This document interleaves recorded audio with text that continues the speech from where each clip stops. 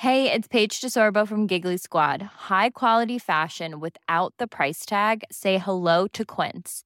I'm snagging high-end essentials like cozy cashmere sweaters, sleek leather jackets, fine jewelry, and so much more. With Quince being 50 to 80% less than similar brands.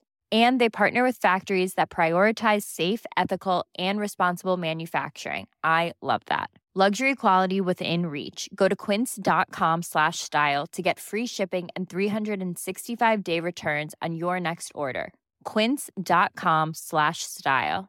I'm Sandra, and I'm just the professional your small business was looking for. But you didn't hire me because you didn't use LinkedIn Jobs. LinkedIn has professionals you can't find anywhere else, including those who aren't actively looking for a new job, but might be open to the perfect role, like me.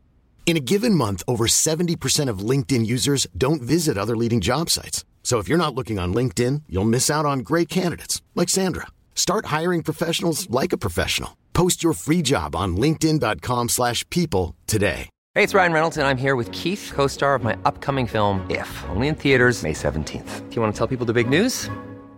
All right, I'll do it. Sign up now and you'll get unlimited for $15 a month and 6 months of Paramount Plus Essential Plan on us. MintMobile.com/switch. Upfront payment of $45 equivalent to $15 per month. Unlimited over 40 gigabytes per month. Face lower speeds. Videos at 480p. Active Mint customers by 531.24 get 6 months of Paramount Plus Essential Plan. Auto renews after 6 months. Offer ends May 31st, 2024. Separate Paramount Plus registration required. Terms and conditions apply if rated PG.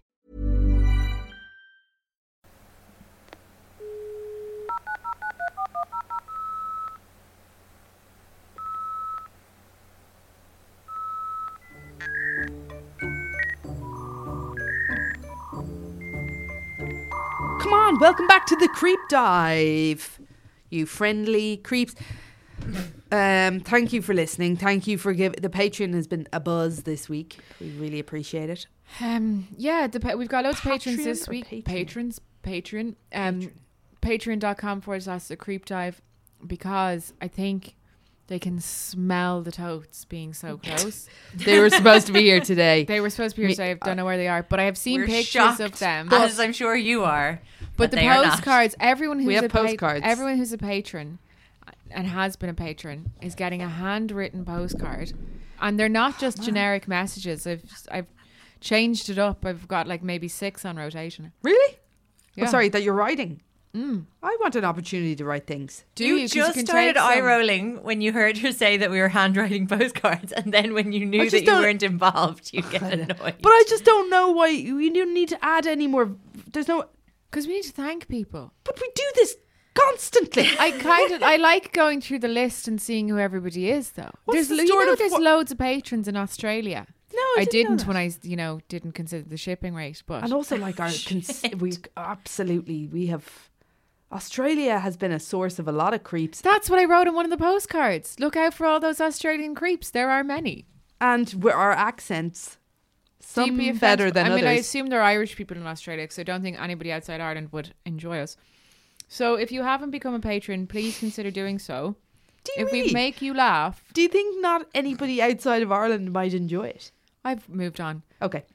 If you become a patron, you do get a tote, a handwritten postcard, and you can get early access to our Halloween show, which is in a very cool, creepy location. So many people text me for the location, and I told it to them, so it's out there. So if you want to know where it is, just DM us. Are we not saying it for a reason? No, we are. Are we? Oh, we can finally say that the Halloween Creep Dive is being held in Henrietta Street. If you know, you know. If you know, don't, you know. Google it.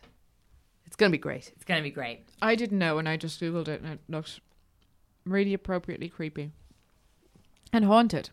Sophie, you texted earlier today to say we should all, and somebody emailed in the Creep Dive Instagram, do a bit of read that cut article about Caroline Calloway. Caroline Calloway, the latest Instagram scammer. Is she an Instagram scammer? I feel like That's a I question. actually feel like we're having like a 20-minute before brunch here in the middle of the Creep Dive. I really want to get into it. Like, Well, I think we should. I mean, did everyone do their homework? I did it. It took me literally all fucking day to read that article.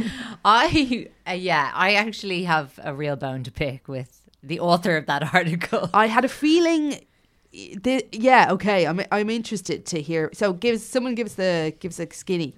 You do the skinny there, Cass, because you're raring to go. Okay, basically, in a nutshell, Caroline Calloway is this Instagram influencer who's kind of been on Instagram since around 2013. And she started off, her narrative is that she became influential and she gained 50,000 followers when a picture of hers ended up on the favourites grid in the early days of Instagram, and loads of people liked her. The picture was a series of macaroons. Yeah, a picture of macaroons. So she then she kind of built up her following on Instagram using hashtag Adventuregram or dangerous adventure. Adventuregram, I think it was. And basically this essay has now been written by her former best friend, who she had as a sidekick throughout this time as she was, gaining traction on Instagram. Natalie. And they met at a creative writing workshop, hit it off, very different characters. Caroline is described as gorgeous, gaining a lot of male attention. Money doesn't seem to be a problem for her. Very whimsical, total lack of responsibilities. Whereas this Natalie is a struggling writer, taking on loads of different jobs. Basically falls into this trap of being her kind of unofficial PA/editor. So Caroline Insta caption ghostwriter. Yes. So Caroline's notoriety on Instagram, there's a lot is being said about how she used Instagram as kind of a real-time memoir, that she wrote these long form captions. Even though they're really popular now, she was doing them from the start, and they were very much like diary entry type things. Yeah, they were like, rich Swedish guy has fallen in love with me. Now I'm in a triangle with my professor at Cambridge. And, like her life was like a kind of modern day sort of Evelyn Waugh novel. It was. As she kind of tripped around Europe. Yeah, it was as if Gossip Girl and Sex and the City had a baby. And like, that is the voice. But it was truly ahead of its time. I mean, it was what Instagram sort of is now. It was very much microblogging. Yeah, there was a gorgeous photo and then 2 or 3 paragraphs of really reflective writing. Yeah, like boring, kind of digestible.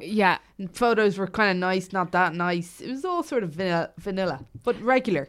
But like it all kind of started to crash and burn like before this essay.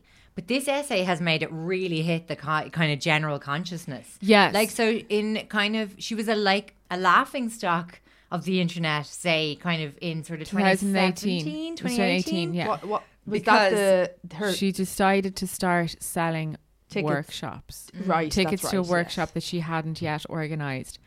And there was just this comic thread by a writer called Kaylee Donaldson.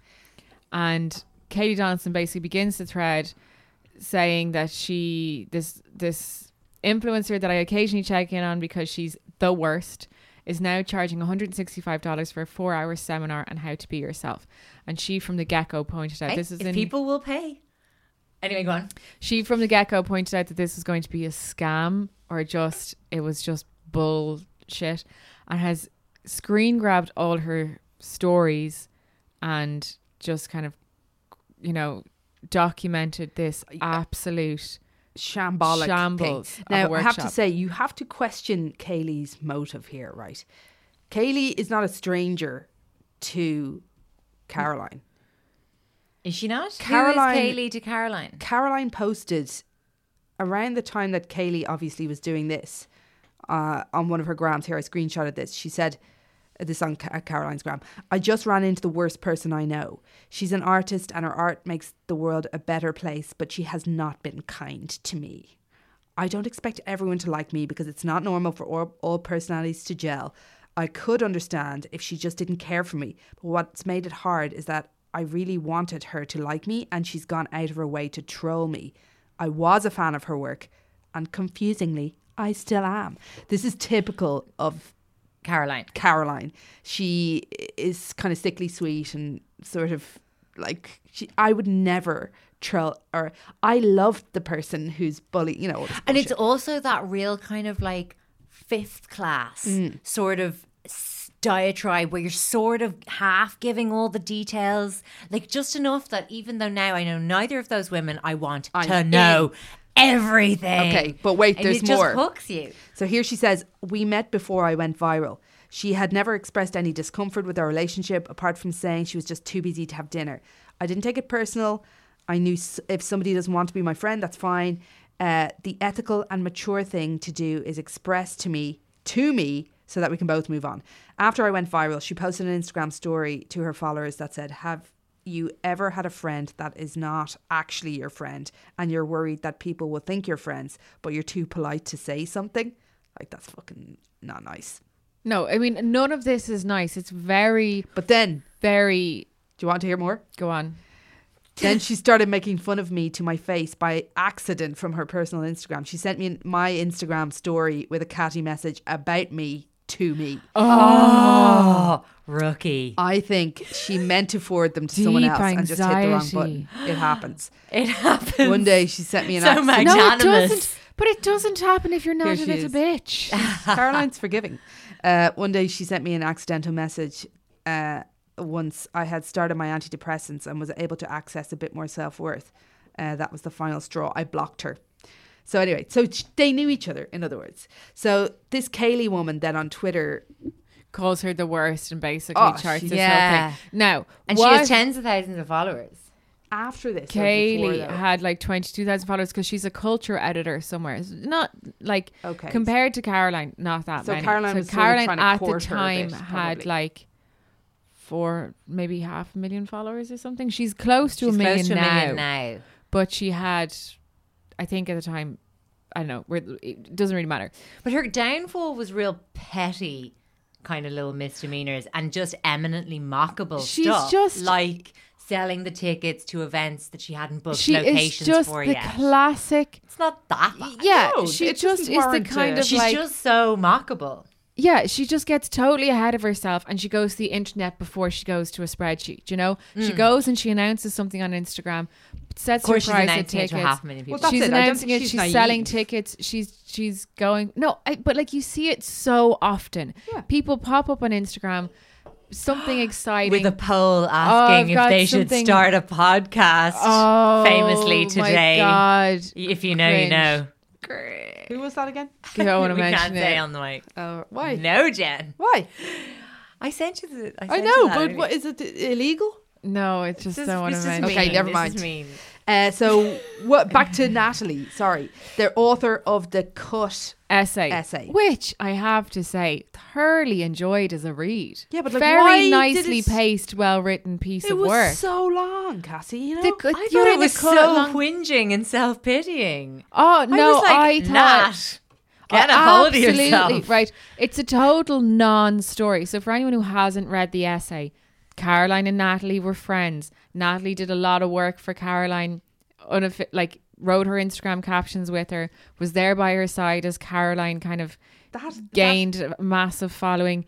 And then the ultimate is that She secured Caroline a book deal. secured a book deal, and Natalie had helped her put together the proposal, which was like 123 pages long, and then was helping her to write the book on the unofficial agreement that Caroline, which she says in the essay, She got her 35%. Did she? She got it. Didn't she say? No, they had agreed on 35%. They want the money back now. But the money never materialized. So What Caroline, was the agreement for just under 400,000? she told press that it was $500,000. So Caroline secured this really famous literary agent, Breed something, I can't remember her second name, but it's really offensive, and managed to secure an advance from the publishers of $100,000, which now they're looking for back. Oh yeah, and Because she absolutely fucking tore through that on Adderall. So the book never materialized.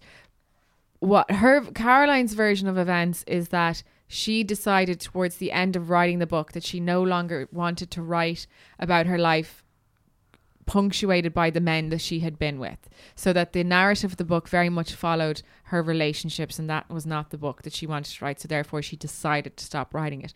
Whereas Natalie's narrative is that she had been helping her so much and had even written a quarter of the book without Caroline's assistance, and that Caroline basically couldn't function without her and could not finish the book. Did anyone else find And also that Caroline potentially has kind of substance abuse problems. Well, Not Caroline potentially, herself has admittedly. spoken. Yeah, In other yeah. interviews and other Instagram posts, Caroline herself has said that she's had issues with suffering drugs. addiction at the time. Adderall and amphetamines were what she was taking at that time. But I just thought, did you anyone else notice the sexual abuse? Just like she dropped it in there. Natalie talks in the interview about being choked, punched Yeah. during a sexual encounter with an older man. Such a strange little, and then sort of doesn't really refer. It's kind of, she talks then about having bad, run in with men on a few more occasions, but I just felt like that was pretty strange, and it maybe was trying to elicit some sort of sympathy then from the reader, and it did feel, I get what you're saying about it being a bit of a whinge. I thought she wrote about herself like only kind of relative to Caroline, which, Well, that was the says argument. everything about their relationship. Yeah, Like, obviously it was completely codependent. I think from And this one way. No, I genuinely think it was going both ways. I think there was like an exchange occurring, even if it looks maybe from the outside like really unequal. Like Caroline using Nat, but then Nat kind of hating but being addicted to Caroline. Do you know that kind of way? I mean, That's there's a just what couple I of saw. instances in the essay. First of all, from the very start of the essay, Caroline or Natalie says that when she spoke to other friends about Caroline, she said from the start that she's not the kind of person who'll remember your birthday, but she's the kind of person that you're going to call if you need a black market kidney. So she knew that she was an interesting but unreliable character. And she said even in conversations with her mother that she's the kind of person she would write about one day. So I think that Natalie was quite eager to get a personal essay together about toxic friendships. Content and she friendships. used That should be a used thing. this experience as a means to tell a story about toxic relationships that you get So yourself as much into. as she's painting herself out to be a victim, she was actually gaining life experience and material for future. I just think I think she's created something where there is, not that there's nothing there, but like if you took the Instagram away from Caroline and it was a story just about two friends and this has happened between them, one friend goes objectively above and beyond to help her out with her career, the other friend never follows through and nothing ever happens about it. It's just a story about two people who are kind of in their early 20s, haven't got their shit together. That happens. But like it's just the layer of kind of fame and notoriety that's come because of Caroline's eagerness to perform or be perceived in a certain way. And because she's also played out the car crash like long after the kind of collision. Like, do you know that kind of way? Like she's still on there. She's still posting. It's still all happening in real time. And like you said, she's nearly up to 1 million followers because we can't look away. So she's kind of continuing to provide like massive kind of like dumpster fire for us all to watch. Yeah. Do you know that kind of way? So I think that's why like it's kind of caught fire so much just this week. Like So is literally Natalie they just mentioned it on continuing- Drive Time tonight. Natalie's And continuing this is like to an do Instagram, internet, girl friendship kind of fight. Yeah. It's gone viral. They're really It's just, mad. I mean, it's being kind of hailed as this very like white girl journey. Like it's just the most, like it's just the tropiest thing I've ever seen. And it probably will be made into some terrible Netflix series in which Penn What's-His-Face stars as Oscar, the Swedish Swede, boyfriend. yeah. And we have Blake Lively or someone as Totally maybe right. younger and gorgeous I as feel like it's the plot of Caroline. Beaches. But Yeah. one of them needs to like be dying to redeem this whole thing. But Natalie, we're though, not. by I don't writing think this Caroline's f- above and whole beyond no article- cancers. A cancer fake. Natalie's writing this whole. She wrote a huge article about Caroline, about being obsessed kind of with Caroline and being angry that her life has sort of just revolved around Caroline, and then she just continues. She reignites where she left off, and now for Natalie, she's right back where she always was, in totally behind the camera, and the focus is on Caroline completely, and Caroline will go on and reap any benefits that come from this. And But Natalie, I what happens to yeah, Natalie? I don't think there maybe is- she'll get a Royalty book check. deal. But I mean, I was reading this whole thing and being like, this whole thing would work better as fiction. Like, and I literally was like, I really hope Natalie is putting together a nice bit of fiction that's got a fucking bit more plot than this.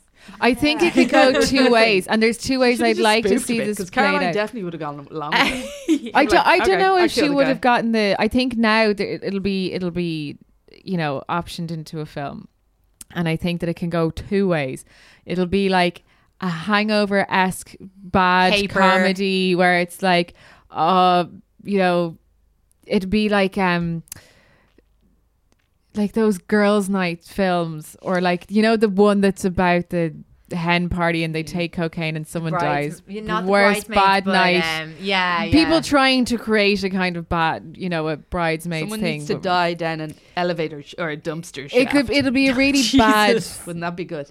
Yeah, it'll either be like a really bad female comedy that just fails to hit the mark, or we can just give it over to Greta. What she directs? Gerwig. Greta Gerwig, and we get like a Lady Bird-esque, like really unnecessarily my deep God. film. But I would watch that one. Oh my God, this is a fucking Greta Gerwig character. Yeah, and like I love if also in the background, because the timelines match and the city matches. If you've Caroline Calloway just doing her thing, and then in the background scenes we're seeing Anna Delvey do something at another table in New York. Totally right. That would be And then amazing. you've got Brian McFarland over somewhere calling them for, I don't know, tips about Fire Festival. Just to do this great Greta film about how stupid this whole thing is. It's very lame, but for some reason, like it's very satisfying.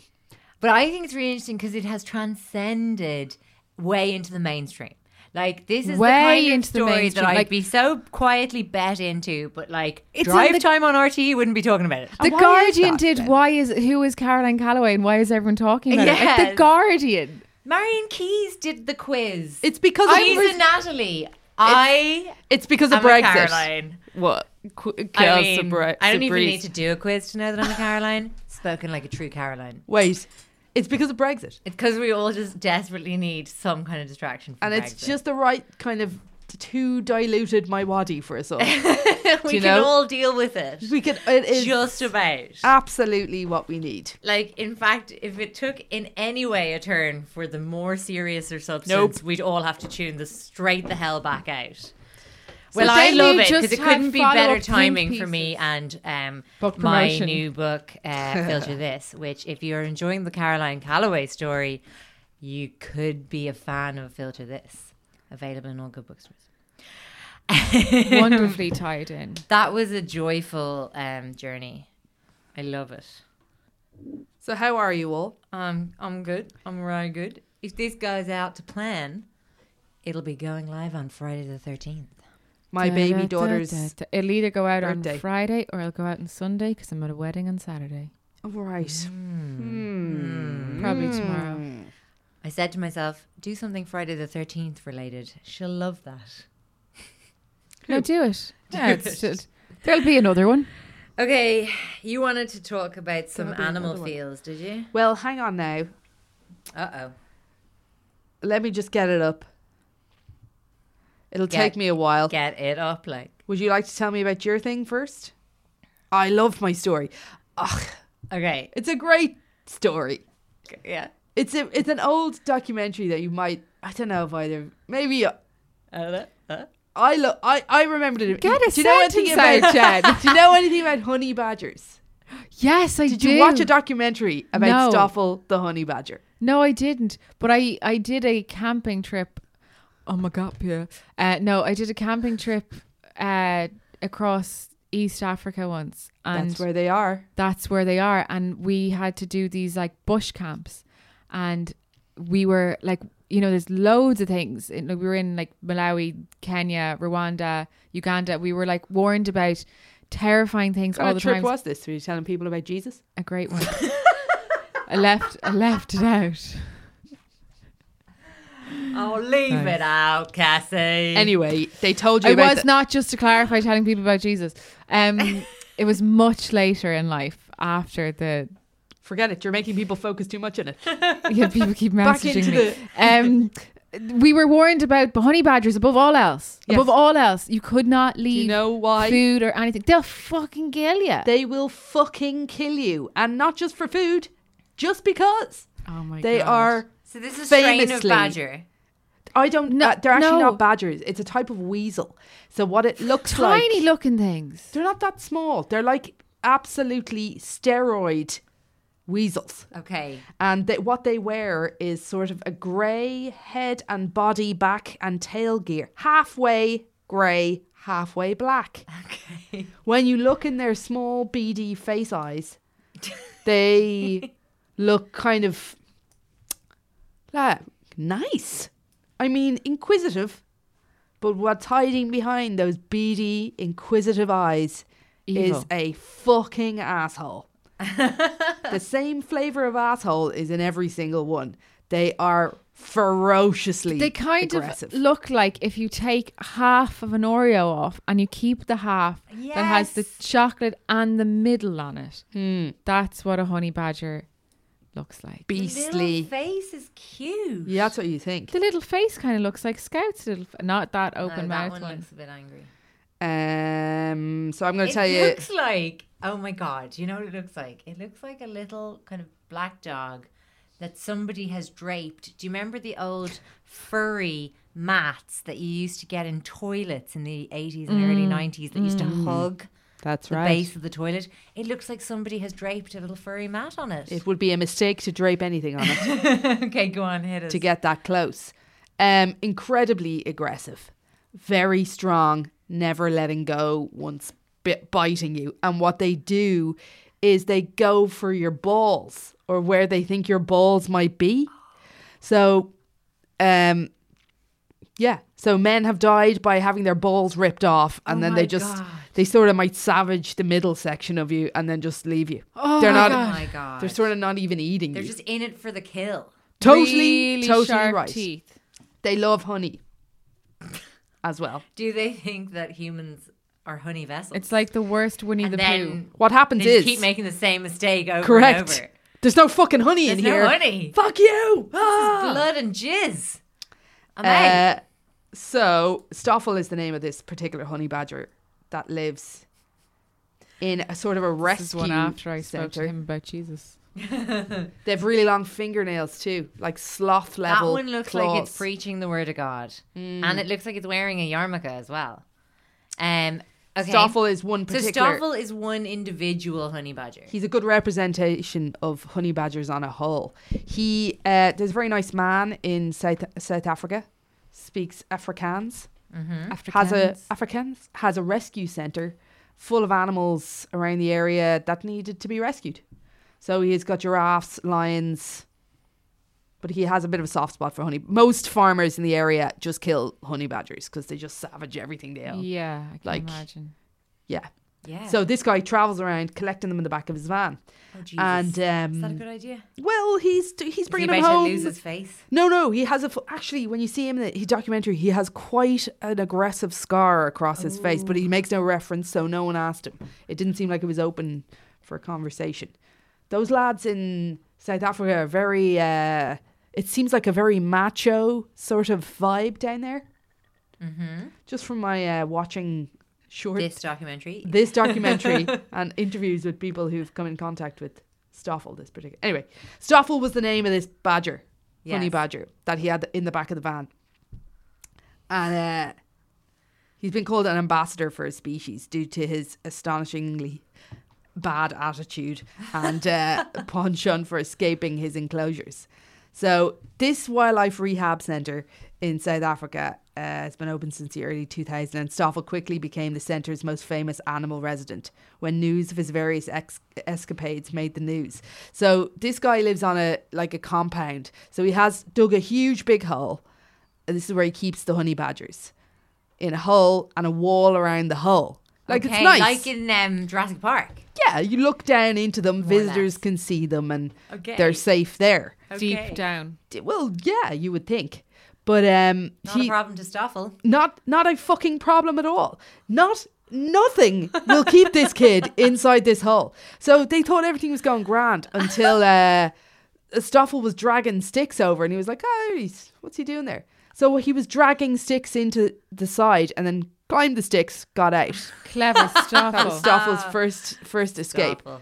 Then what else did they do? Then Stoffel rolled a big muck ball, got one of the girl badgers, got her to stand on the muck ball. He got on top of her and he was out again. Someone left a rake in there. He dragged the rake over to the side, tilted it back, and then kind of shimmied up the pole. This is a Pixar film in the making. Got out. But he's not like getting out and doing nothing. No, I wouldn't think so. One of the first times he got out, they also had a rhino in there. So he just burrowed into the rhino and for no fucking reason at all, just got a hold of the rhino's balls and would not let the fuck go. So he was there swinging out of the backside of this rhino. Oh my God. For no reason.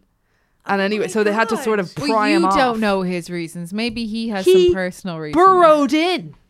Like, why? It's not even like he just was walking by, minding his own. He went in for that specific reason. On the ball and said, "I must have it. I'm going to eat the backside off that rhino." And like, how did the rhino not just kill it? It couldn't get to its own. Like, it was just swinging him around. So anyway, they got Stoffel off that. Probably doesn't even quite know what's back Of there. course not. It's like either of our undercarriages. You think that the rhino might sit on it or something? Well, it didn't. I'd say you couldn't fathom the pain. I think sitting and adding pressure when you've got a honey badger on your balls is probably swinging off. Is the probably a bad idea. So they got Stoffel off. Everything was fine with the rhino's balls. He was back in his hole. Everything's grand. Then the next Clearly time they needed a different. Your man was home trying for everything. Stoffel. He couldn't leave him without nothing. That's mean. He couldn't just be in an empty hole. So he had to like give him a rake. That's what he got out with. Just someone left it behind accidentally. Anyway, the next time he got out, they put up a wire, like a voltage around the top. He just electrocuted himself and got out anyway. Oh my God. So he was out. Couldn't find him anywhere. Swinging out of the balls of a lion in one of the lion things. Right?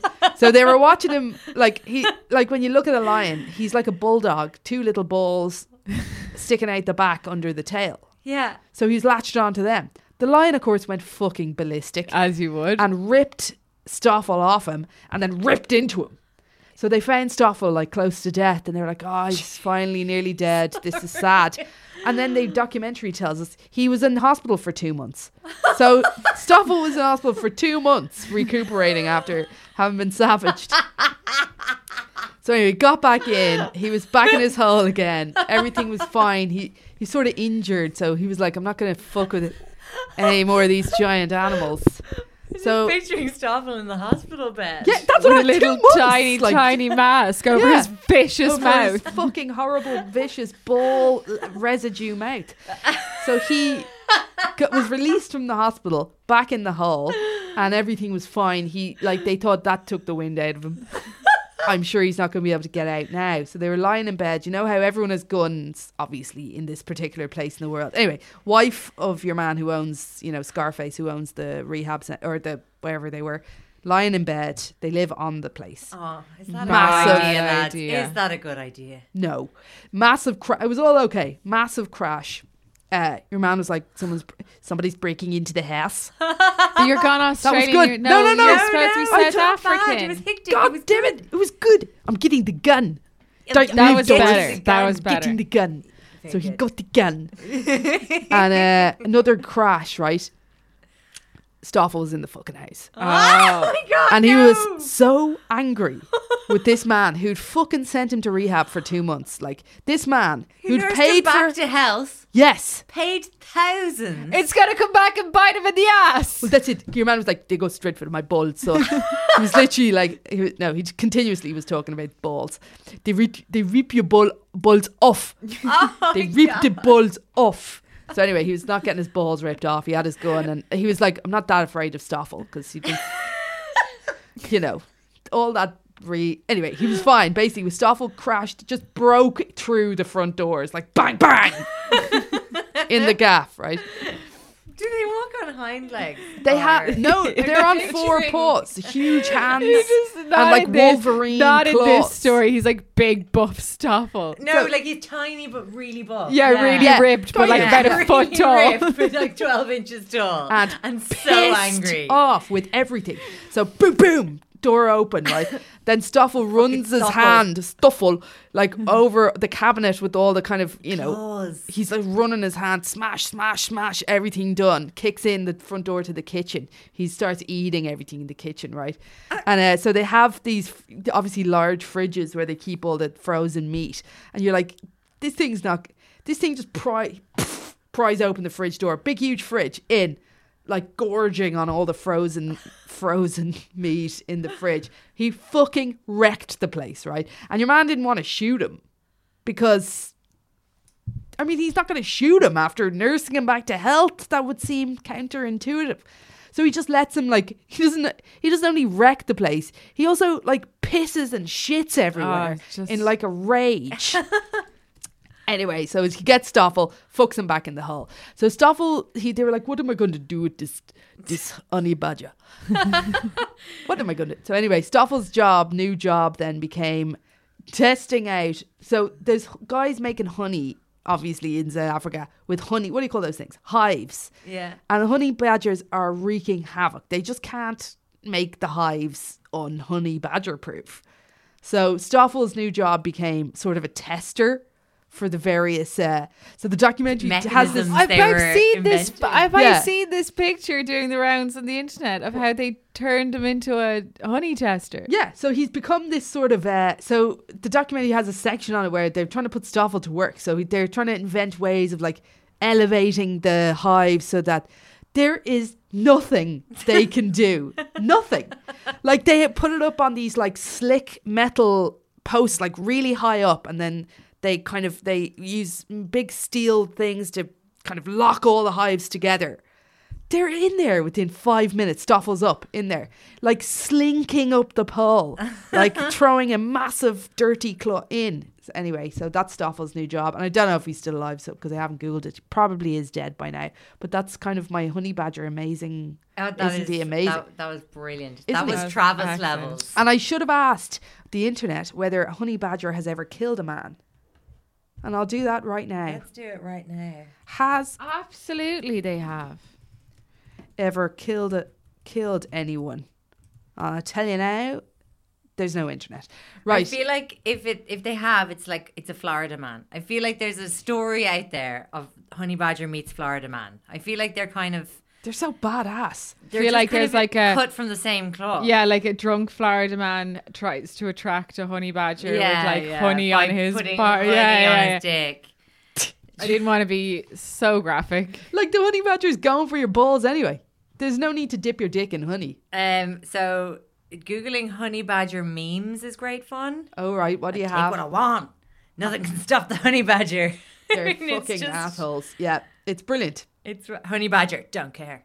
I mean, it's These So are that's good. my tale. What do you have, Sophs? That really, really gave me a giggle. I have something just so completely different speed, Okay. and I apologize. So I think I've got like tonight's longy. Do I? Yeah, You yeah, do, go yeah. for it. Go for it. Okay. I have a little story, but I could do with more research, so I could save it for next time. Sit on it. Don't sit on a honey Someone badger. else though was talking about the fucking. We could just get someone in who was like. They may not have said this, but the way I read it was, I loved when you talked about the chicken laying an egg into a person's mouth. Isn't it still amazing? Why is my mouth watering? Have Why you do looked up to keep see if coming there's back any to the videos of chicken? it? Of a chicken laying an egg in someone's mouth. I don't think that's... I think the chicken would have to be relaxed to lay the egg. Does it spontaneously come out like a birth, or do they sort of control it like a shit? I don't know. Anyway, But I think sorry. they have All to... I Yeah, just I got think was so many weird results there. My hen is eating her own eggs. How do I stop it? delicious. Or this stop, one- Stop laying delicious eggs. Mouth breathing and not laying eggs. Okay, stop. Somebody's got a mouth breather of a chicken. Oh my God. Come back in, Sophie. chick laying on side, mouth opening, unresponsive, exclamation mark, exclamation mark. That was in April 2014. I wonder how it panned out. Okay, so we need to leave the room and come back in for what's coming. All right. Because this is so different. Okay, so I obviously spotted that we were recording on Friday the 13th and was like, wonder what's what's kind of gone down on a Friday the 13th before in the past. Oh, good approach. And I realized that a story that I have been obsessed with since I was about 8, maybe 7, happened on a Friday the 13th, and I never knew. So my BuzzFeed headline is Friday the 13th and a tin of mussels. Yeah, What? love that. I am so in this one. Who tins mussels? Sick bastards. Do you remember Aldi were selling them in those freeze-dried, and they looked so sad. Like they had been frozen in a misery death kind of scream. Like they were all... When they're all individually in the plastic. Okay, so I'm really intrigued, actually, if Cassie will know this story as intimately as I do, and probably you, Jen. Sorry, I have to turn off the internet now because I'm reading a story about a 14-year-old boy in Indonesia who lays eggs. Oh my God! What? That cannot be the only Hang thing. on. We're going to need more of that. Oh no. Back into your story selves. Come I on. don't think it needs any more. Another day, Doctors are baffled. Okay. So so this story happened in 1972. Okay. Okay. In the Andes. So the Uruguayan Air Force Flight 571 was a chartered flight. So it's chartered by a Uruguayan rugby team. Mm-hmm. I'm watching for pennies dropping. Nothing yet. There was 45 people on board when it took off on the Friday the 13th of 1972. So there was the co-pilot Julio Cesar Ferradas was an experienced pilot, and he was accompanied by his co-pilot Dante Hector Laguera, and he was kind of learning on the job. Mm-hmm. This will become pertinent. There was a whole rugby team. They were flying to play a match in Chile, and also family members, friends, people they'd invited along to come and watch the match. And there was a few extra seats. There was one seat bought at the last minute by a woman who was going to attend her daughter's wedding. Oh. So they had to cross the Andes, basically, to get to Curico in Chile. And they had set off late because there had been bad weather and clouds and things like that in the morning. And when they were flying over the Andes, the inexperienced co-pilot was in command. Why? Well, I guess they've got to learn somehow. Yeah, it's probably part of the training. They're up there. You seem to be pretty good. It's like, take the wheel. This is not great now. He seemed to think that they had reached the airport. Visibility was terrible. Why then hand the reins to the rookie? Well, he was holding the reins the whole time. And he seemed to think that he had reached the airport, as I said. And he requested permission via radio through air traffic control to descend. And the controller in Santiago, unaware that the flight was still over the Andes, which is one of the most terrifying looking mountain ranges, if you've ever seen them. They look like jagged black teeth. I'm looking at you because I feel like you've seen them. I've seen them. I can't I don't recall, think I've ever but I'm seen sure I'll take your word for it. They just look Lonely they look and hostile. So anyway, he was unaware that he was still over the Andes. Why the fuck did he think he was over an airport?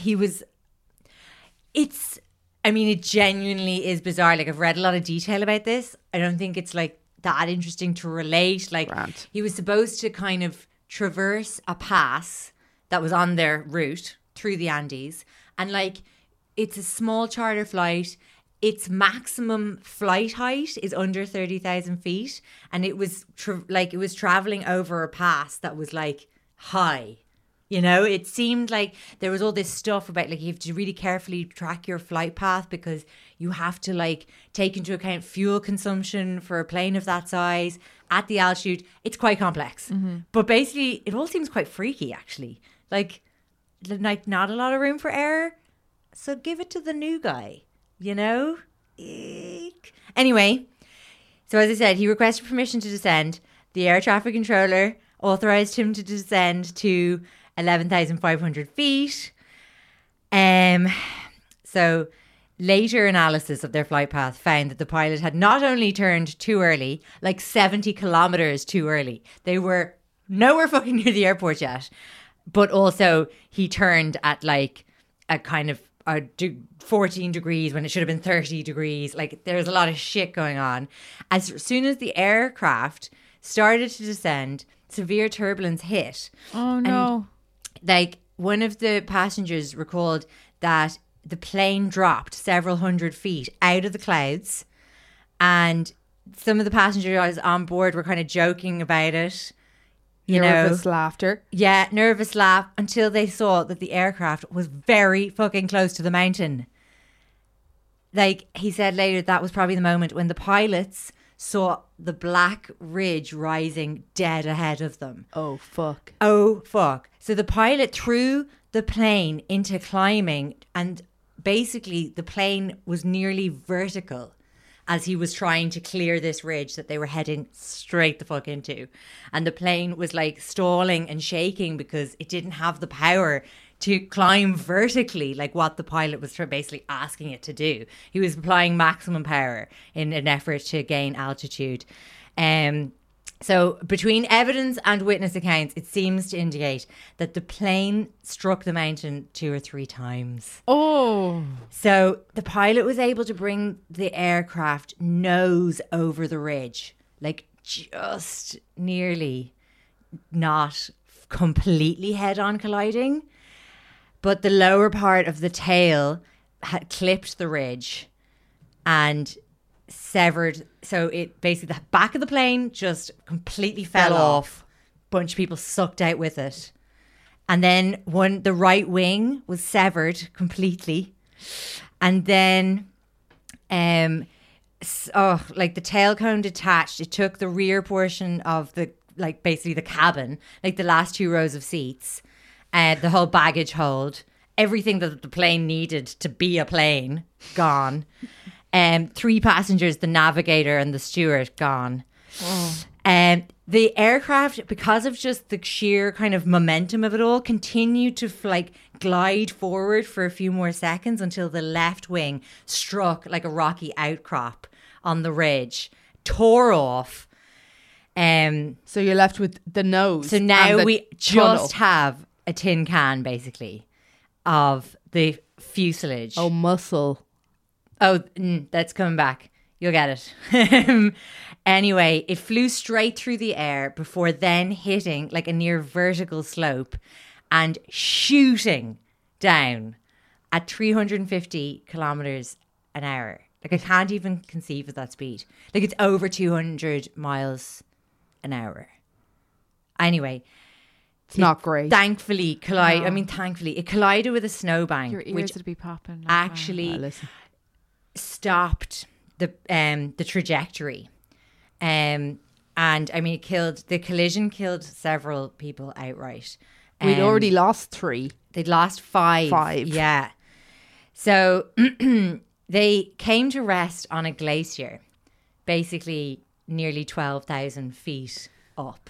Do you think then the guy turned to the real captain and was like, I think you should take over it. How'd I do? Well, I'd say like, that's an automatic fail. Please return to the driving test centre. That's exactly what I was. He's probably like, but they don't test for parking. So Are we still in the old pilot died now. He didn't. He's survive. already dead. So Yeah. that's deeply How did he insensitive die? of us. One of actually. them's already dead. But he was in the cockpit. Yeah, the cockpit that slammed into a snowbank Right, going gotcha. 200 miles an hour. But So yes. he had nobody to ask. So he just turned and got no response and then was like, hey, Okay, so anyway, they were on a glacier 12,000 feet up in the Andes in the middle of the southern hemisphere winter. This glacier did not have a name. It has later been named the Glacier of Tears. No, it hasn't. Yes, it has.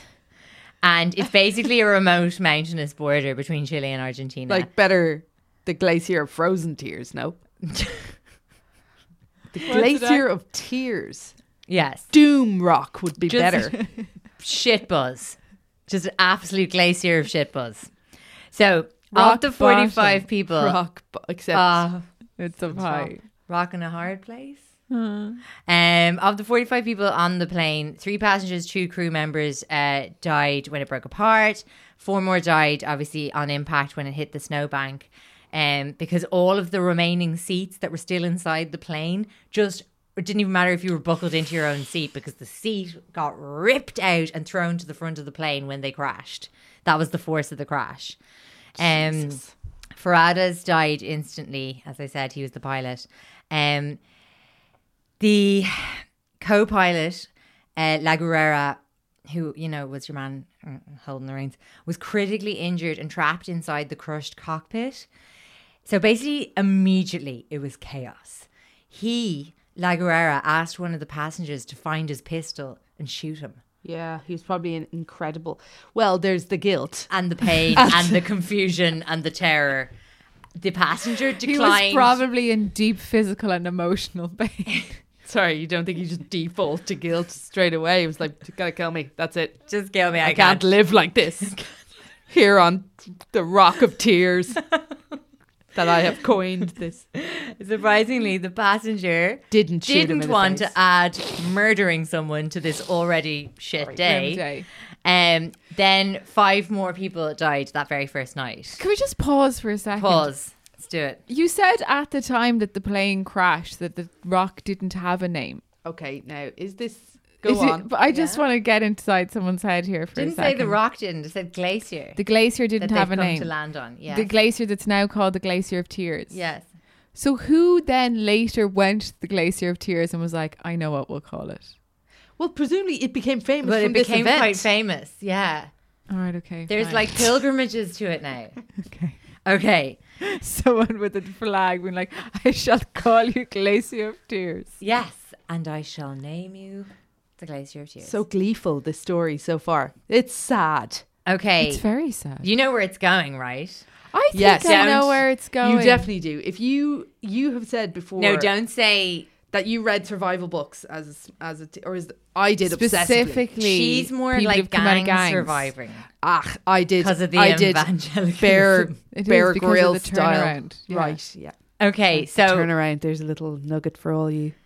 luckily, a couple of the survivors were second-year medical students. I mean, any medical people are probably like, second year, nah, not great. But anyway, they acted quickly to assess the kind of severity of people's wounds and to kind of like, I suppose, coordinate a bit on who needed most what and when. One of the survivors remained in a coma for 3 days after the impact. And another guy discovered a piece of metal stuck in his abdomen that when removed brought a few inches of intestine with it. Whoa. It's like a fish hook, maybe. But he immediately began helping others. Wow.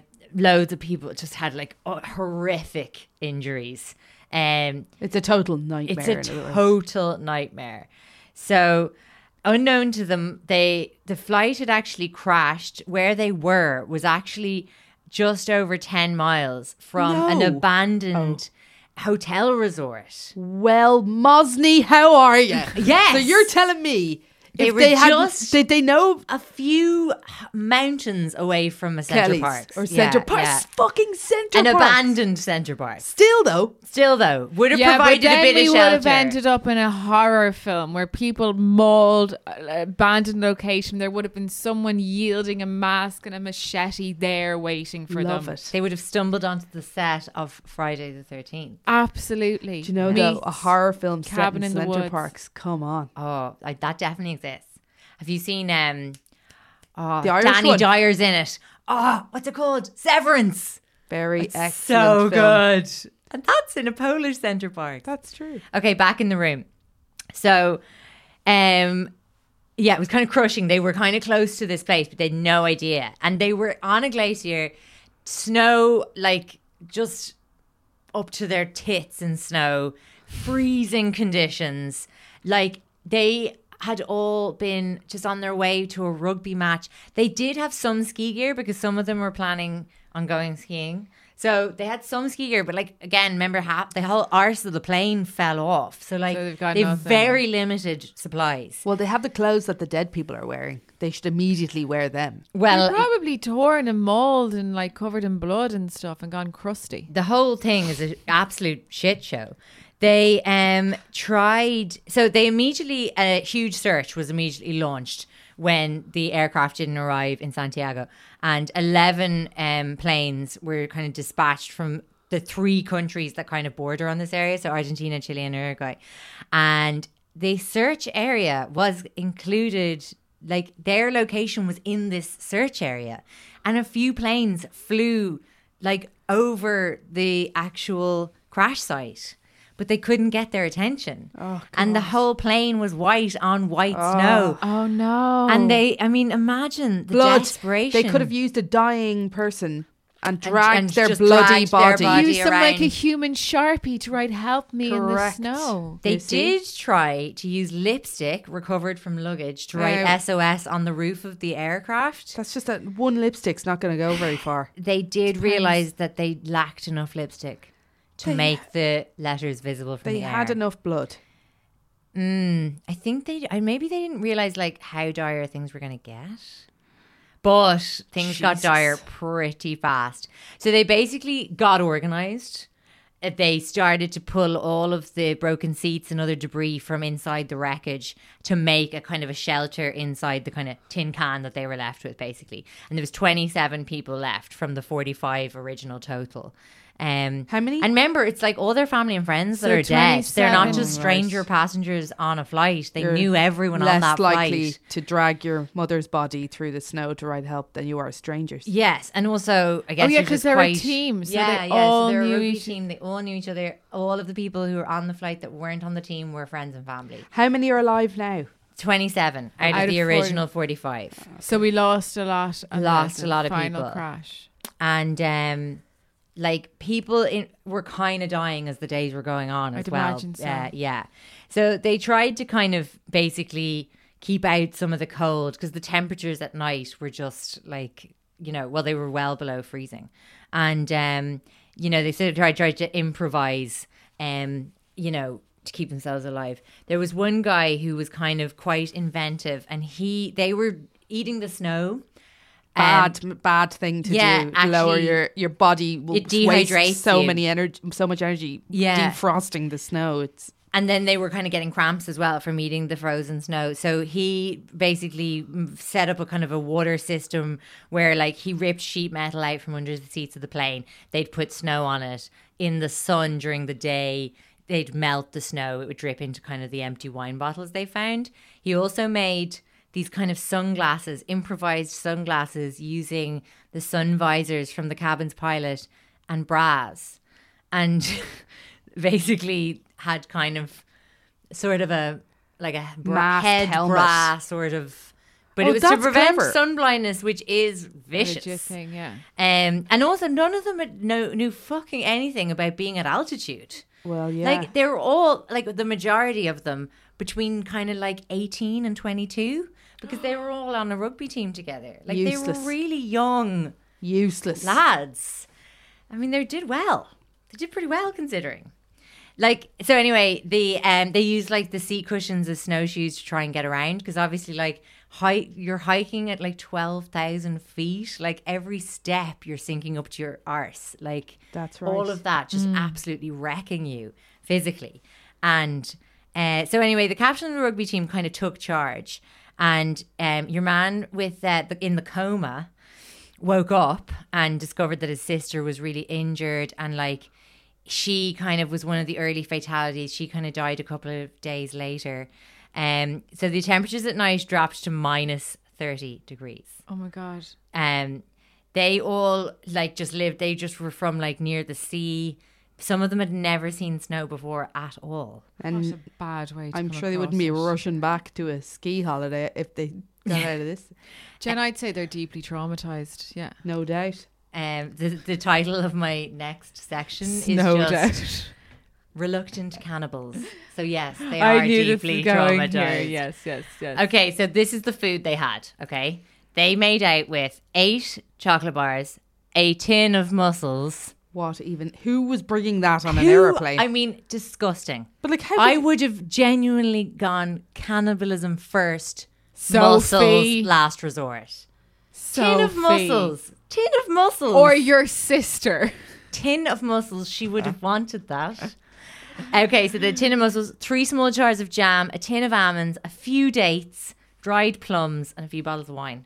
So they rationed all of that out in the days after the crash. Famously, Parado ate a single chocolate-covered peanut over 3 days. Was this the captain? No, the Oh, 2 pilots are totally dead now. Who was Parado? Parado was One of the pilots. no, he was one of the guys, just Sorry. one of the lads on the team. Why was he being so stoic and starvy? Well, they were all trying to be stoic and starvy. Sorry, Parado was the guy who was in the coma. That's why I was referring But that's to why by he name. lasted so long. He had 3 days of no eating. Just cheated there. So anyway, obviously their food supplies dwindled quickly, and they literally started eating cotton seats and leather. Oh. Like they were just Come on, guys. Like, they should Trying have to gone to the eat people much quicker than they did. sooner than the leather. Oh, definitely. I You mean, don't want to be the first to suggest It's it, though, really do you? awkward. come on. Somebody, Can we just get a hold of ourselves? It's meat. they were very religious. This kept coming up, which I thought was very interesting. that could be they a- were yeah, all that could be a part of it. Catholic, and they were like, it was such a strong taboo for them. Plus, and crucially again, they knew them all. Like as you said, it was their sister. It was Look, it's people. a Now, surviving situation. look, But they chose did they it. could have turned to the They pilots. decided to eat the pilots first. Yeah. That is brilliant. Which is, excellent I think, choice. fair and just. They were the strangers. They flew into a mountain. Now, you have to be careful what bits you eat. Yeah. If you eat, for instance, the liver, or Bad idea. you'll die. Why? Unless Why you would make they? toxic. Because it's Pate. toxic. Yeah, and the kidneys, things that filter, the organs that operate as filters for your body are not ideally. I mean, but I don't Really? think But we anyone's eat going to chicken chomp livers. down on the yeah, human liver, I don't large think you should intestine. eat. Yeah, Like- the shit pipe is not going to be the first thing Okay. you go You'd for. go for a good cheek. You'd go for the ass cheek. I think that is genuinely what they went for first. Yeah. If I remember correctly from the movie. And But did they they make a agonized for a fire? long time. And there was one guy who was being very pragmatic. And he was like, we've got to Eat fucking do it. the meat. Like, we can all feel our What are bodies they? consuming themselves. Vegans. It's a ridiculous conversation. They're not vegans. They're just ridiculous not that you up can't for see that they eating had a humans. moment's pause before they just ate their friends. Kathy And your Lorraine, mother. keep her the fuck away from me if A we go moment- down. a moment's If we go pause. down on the way to Cork next month, you keep her away from me. I'm Kathy. not waiting 3 days to eat your ass. I just saw you dissect that burger. You don't even deserve any of this. Anyway, they finally came around and ate the pilot's Look, ass. eventually they had to do it. This guy, Canessa, just stood up and he was like, I'm going to fucking do it. Is that Vanessa with a K? That's Canessa with a C. So he got some broken glass and he went out there and he set the example by eating the first Good strip man, of Canessa, frozen for flesh. God's And he sake. probably did save people. He probably did by Are you just kidding me? Of course. striking out and just making the first stab at it.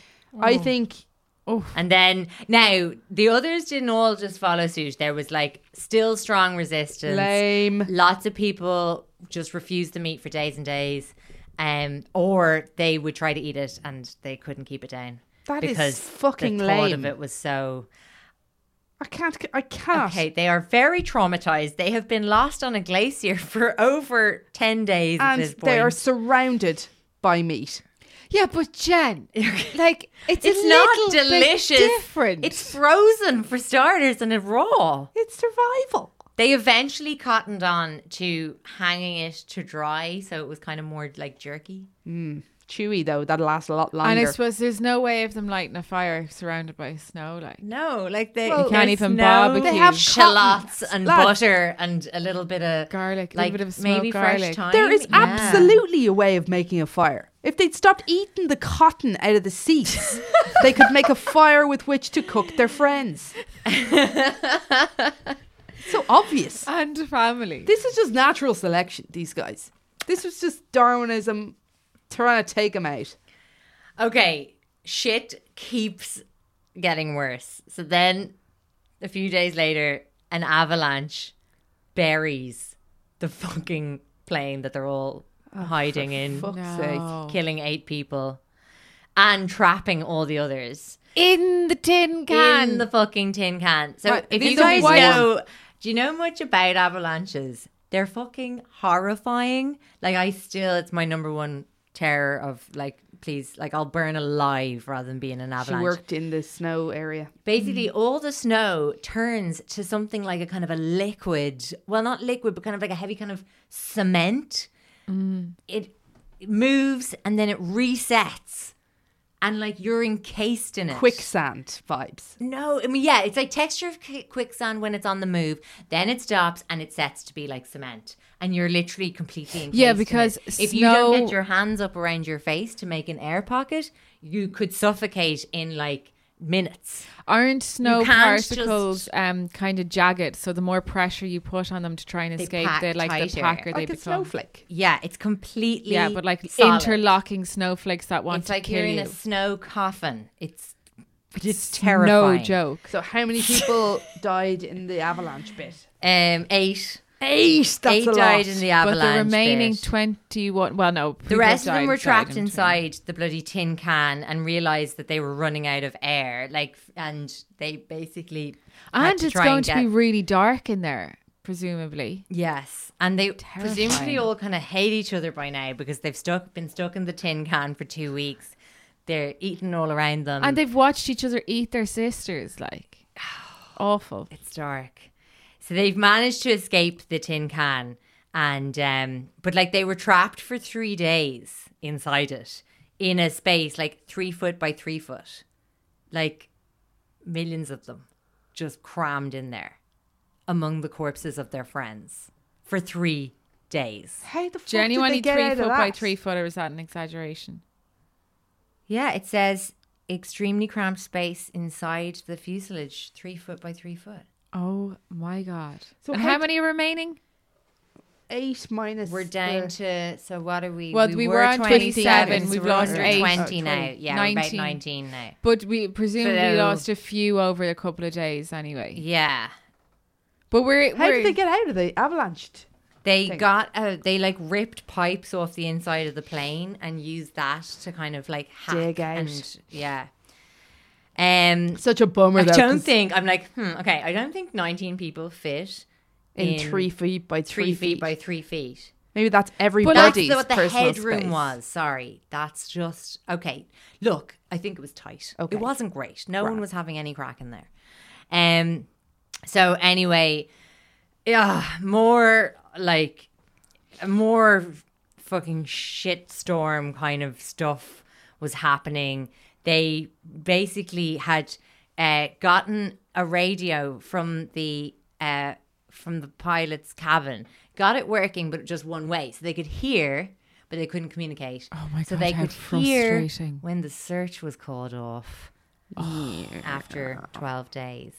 Shit. And so that was like really, At least the really skinnier fucking get, grim. the skinnier they get, the more space there is. There is that. Less delicious they are, though. Sadly. yes, less use they are. They'd made a group pact, by the way, that should they die, they were to be kind of consumed next, I guess. Like there was kind of a pecking order or whatever. People were still dying on the reg. Gangrene was taking some people. Oh, yeah, they still got yeah. horrific injuries.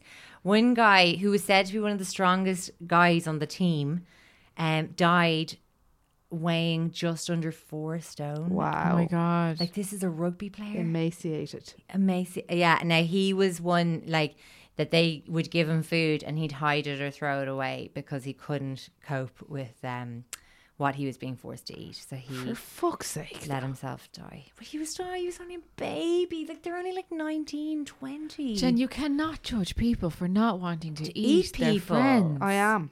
In a in an absolute disastrous moment like that. Gloves are off. The gloves are off. You've got your little knife and fork at the ready. You're Look actually at her. now She's got her own salivating. little... You're just waiting to get us trapped in a plane in the Andes No meat on you, on Cass. Tier Mountain. See you later. Okay, so basically, the one thing about knowing that the search had been called off was that it kind of consolidated them into being like, How right, did they hear the the- search was called off on again? the radio that they got Oh, from the God. cabin. So The they basically, one-way radio. it kicked their arses into kind of like, we have to help ourselves. No one else can help us, kind of thing. So like they started to do little treks where like they kind of picked the kind of least banjaxed among the group. Like they're all completely fucked. They've been on this glacier for like, you know, what, 2 6 weeks? weeks. No, Oh, no, 6 weeks. no. Time's really passing now. Like it's nearly December. Jesus. So they're all presumed dead at this point. yeah, like just they'd heard the news reports saying that their bodies would be retrieved in the summer. When the ice is melted. That's pretty demoralizing. Especially if you're like, Imagine we're right? living in this horrendous human abattoir Exactly. on a glacier. let's in say the you middle of the did Andes. survive and you were just like, God knows how I'm here today. And then the summer fucking rolls around and it's exposed that you've eaten all your mates. Uh-huh. And I'm sure that I happened. mean, it wasn't far off that. It's actually worse. Anyway, so they start doing kind of recce missions and things like that, where they're trying to send the best of a bad lot out. At one point, they recover the tail of the plane. And so that kind of helps them a bit because they get a bit of more kind of stuff out of it. Okay. They find a radio in that they like think, oh, we can get the radio going. And they have a whole project about the radio that takes weeks and it doesn't go anywhere. It's a bit depressing. Anyway. Why does it take weeks? What else are they doing? Oh, because they find the radio, they need a battery, they have to go back to the original plane, they realise it's too heavy to carry across the snow, they have to go back to, listen, there's a whole reason I cut it out, like it's too technical. Anyway, it was basically like that they decided the only way out was to go up and over the mountain that they were basically kind of on and head west. That they were convinced that was the only kind of route to civilization. And they needed to make a huge, super giant sleeping bag for whoever went out on the trek so that they could survive the nights in minus 30 degrees. Things were like sort of warming up because it was kind of December now.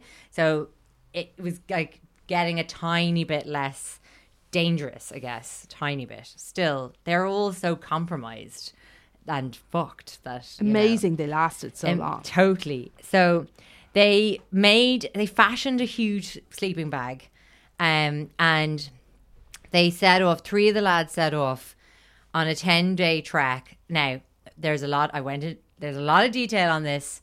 I'm going to sum it up here.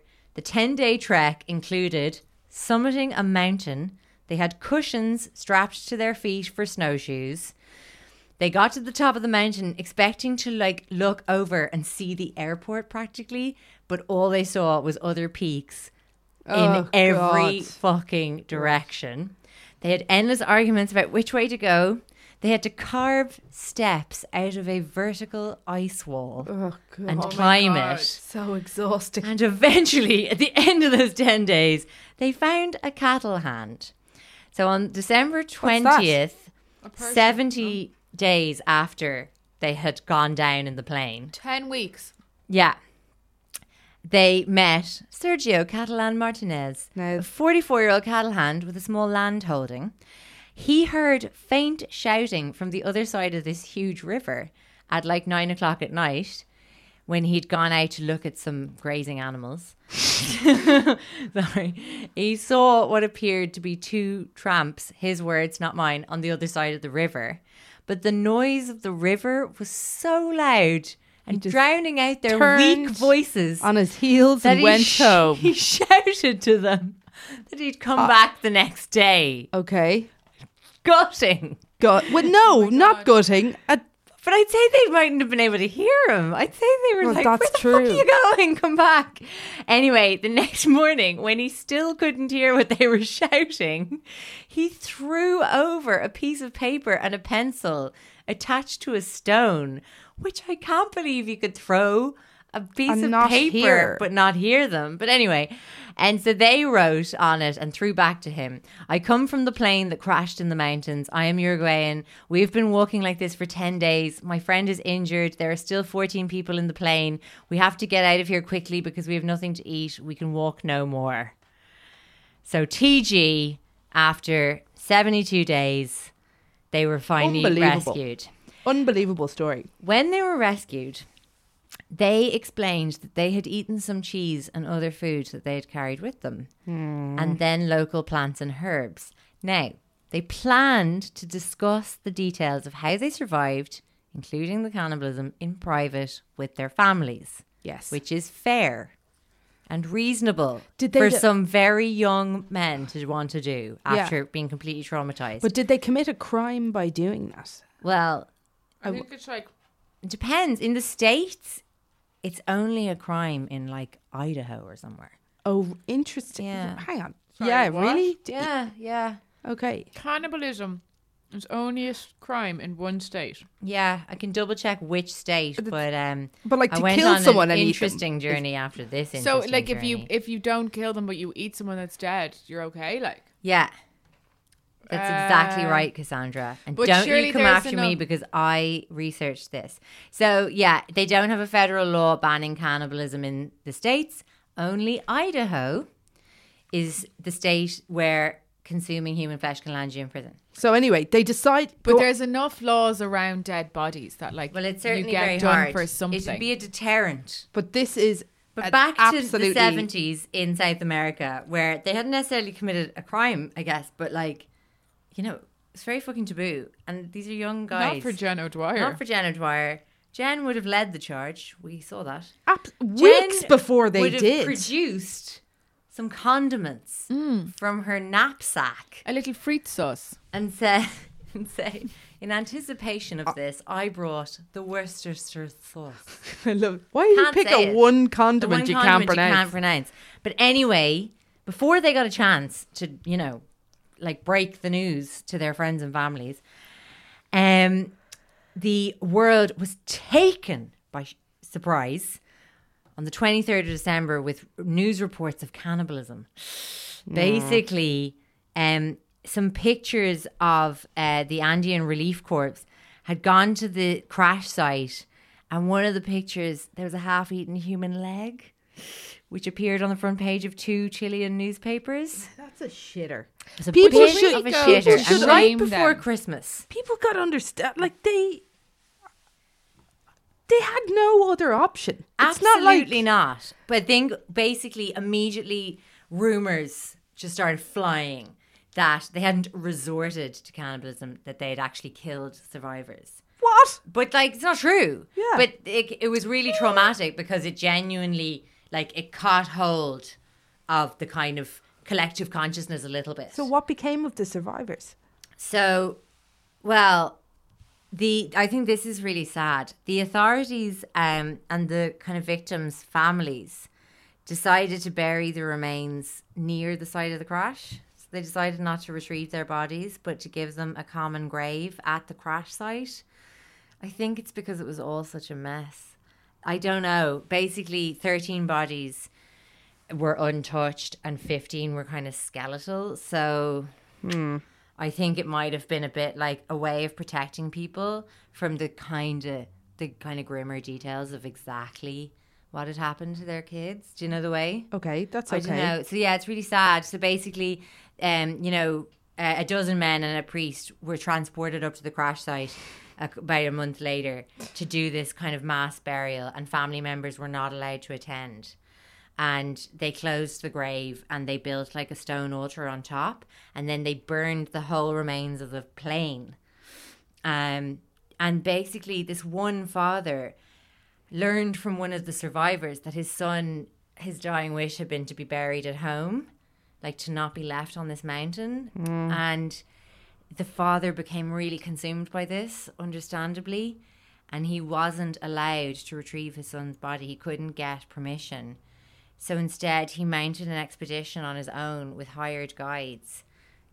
And he went up there, and he had gotten the information out of the priest which bag contained his son's remains. Oh my God. It's so fucking sad. And he went up there and he got his child out of the grave, which I can't even conceive of, like, what that man went through to get his son. Like, he fucking, like, excavated a mass grave to get his child. Yeah. And he brought his son back to the old abandoned Centre Parks, and he was arrested for grave robbing. I know. Thank God a federal judge intervened, and like they did call it all off. TG, and he got to keep his son and bury him where he wanted to bury him, which is like a weird end to a very weird. What about the survivors? Crazy story. So the survivors have a reunion every year. There's still obviously a few of them still knocking around. Yeah, there's a good few of them. Yeah, I think there's about 6 or 7 still alive. Wow, what a thing to have lived through. So they're all kind of like, I suppose they must be kind of 70s, 80s now, because they were like, is this this is in from the early Alive, 70s. the So book yeah, and the film. the movie was made in 93 or released in 93, which was where my macabre obsession was born. So yeah, now loads of the survivors have written books, taken part in the documentaries. Loads of them have like become kind of motivational speakers and do kind of work in kind of advocacy and things like that. Incredible. It's really, really what a story. mad and sad. It's crazy. Yeah. Amazing. Isn't it? And then like as a real aside, like if you want to know like how I came by that information about the cannibalism laws in America, I don't know why now. I was just on another little bit of a, journey with cannibalism. I kind of got interested in about like, I was like, I wonder when the more recent kind of cannibalism cases were. And I found this guy who, I don't know if you remember this story from Reddit. He was a Reddit user, username Incredibly Shiny Shart. And he shared his story of how after a motorcycle crash, I remember crushed his foot. The doctors said that they needed to amputate, and he said, "Can I keep it?" This is in 2016. Doctor said yes. So 3 weeks after the accident, Incredibly Shiny Shart invited 10 of his most open-minded friends to a special brunch. No. They cooked his foot. Yeah. He said, apparently among his friends, they'd always discuss this. If you could taste human flesh in an ethical way, would you? Yes.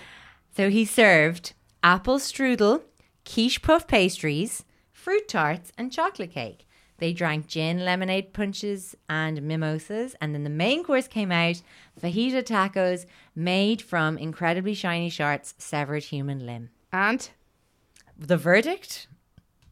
There's loads of pictures, by the way. Like, there's some here, like they've kind of, this is on Vice, so they didn't give all of them because the Vice thinks it's too graphic. What, to show meat? But That's pathetic. Jen, I'm really concerned by how flippantly you refer to human flesh as just meat. Do you think it's something magical? No, but it can, like, it's just, I don't think we should eat it. Cassie, also your vegetarian. body is not you. You're just in there in a bag of flesh. Okay, that's actually a beautiful sentiment, but it's just been delivered by a cannibal sympathizer. a cannibal ideator. Come on. So, one of Incredibly Shiny Shart's friend's boyfriend was a chef, and so he said he'd do the cooking. So the chef prepared it, and the final tally of people who ate it was the chef and his girlfriend, Incredibly Shiny Short's ex-girlfriend, a friend from college, and a couple of other friends that he picked up, and one of their daughters. It was a close group. And so he marinated it overnight. How did it taste? People think it tastes like pork because we hear it called long pig in the movies, but that term originated in places like Papua New Guinea where they eat wild boar. They're not eating our big fat domesticated pigs that have white meat. Boars don't have white meat. I feel like he's avoiding the question there. He thinks, he said it was some of the reddest, most flavorful meat it ever had, almost like venison. I've heard it be where we had a story where someone described it, compared it to venison before. I think it was one of my many cannibal stories. Probably. Your Japanese guy who ate his friend. That's right. One of the friends did have to spit him into a napkin. It was a queasy anticipation, says Incredibly Shiny Short. We all looked at each other like, we doing this, right? We're doing this. Anyway, that was great. Thank you. Alive. Are we all still alive? I mean, I do think. Yeah, I wouldn't close and I wouldn't get any sleep around you now, thinking that you. I'm not eating you while you're still alive. I can't believe how shocked you're. Come on. Anyway, thanks for coming by. If you fancy giving us money, do. If you don't, grant. See you next week. Wait. If you fancy giving us money, though, the perks are coming aplenty. The perks you are will coming. get your first shot at tickets to our Halloween special in Dublin on the 30th of October. It's going to be a brilliant night up in Henrietta Street. It's going to be super creepy, super scary. You will also get a handwritten note and a tote on the way in the post. And thank you very much. Patreon.com/creepdive. Bye. Bye.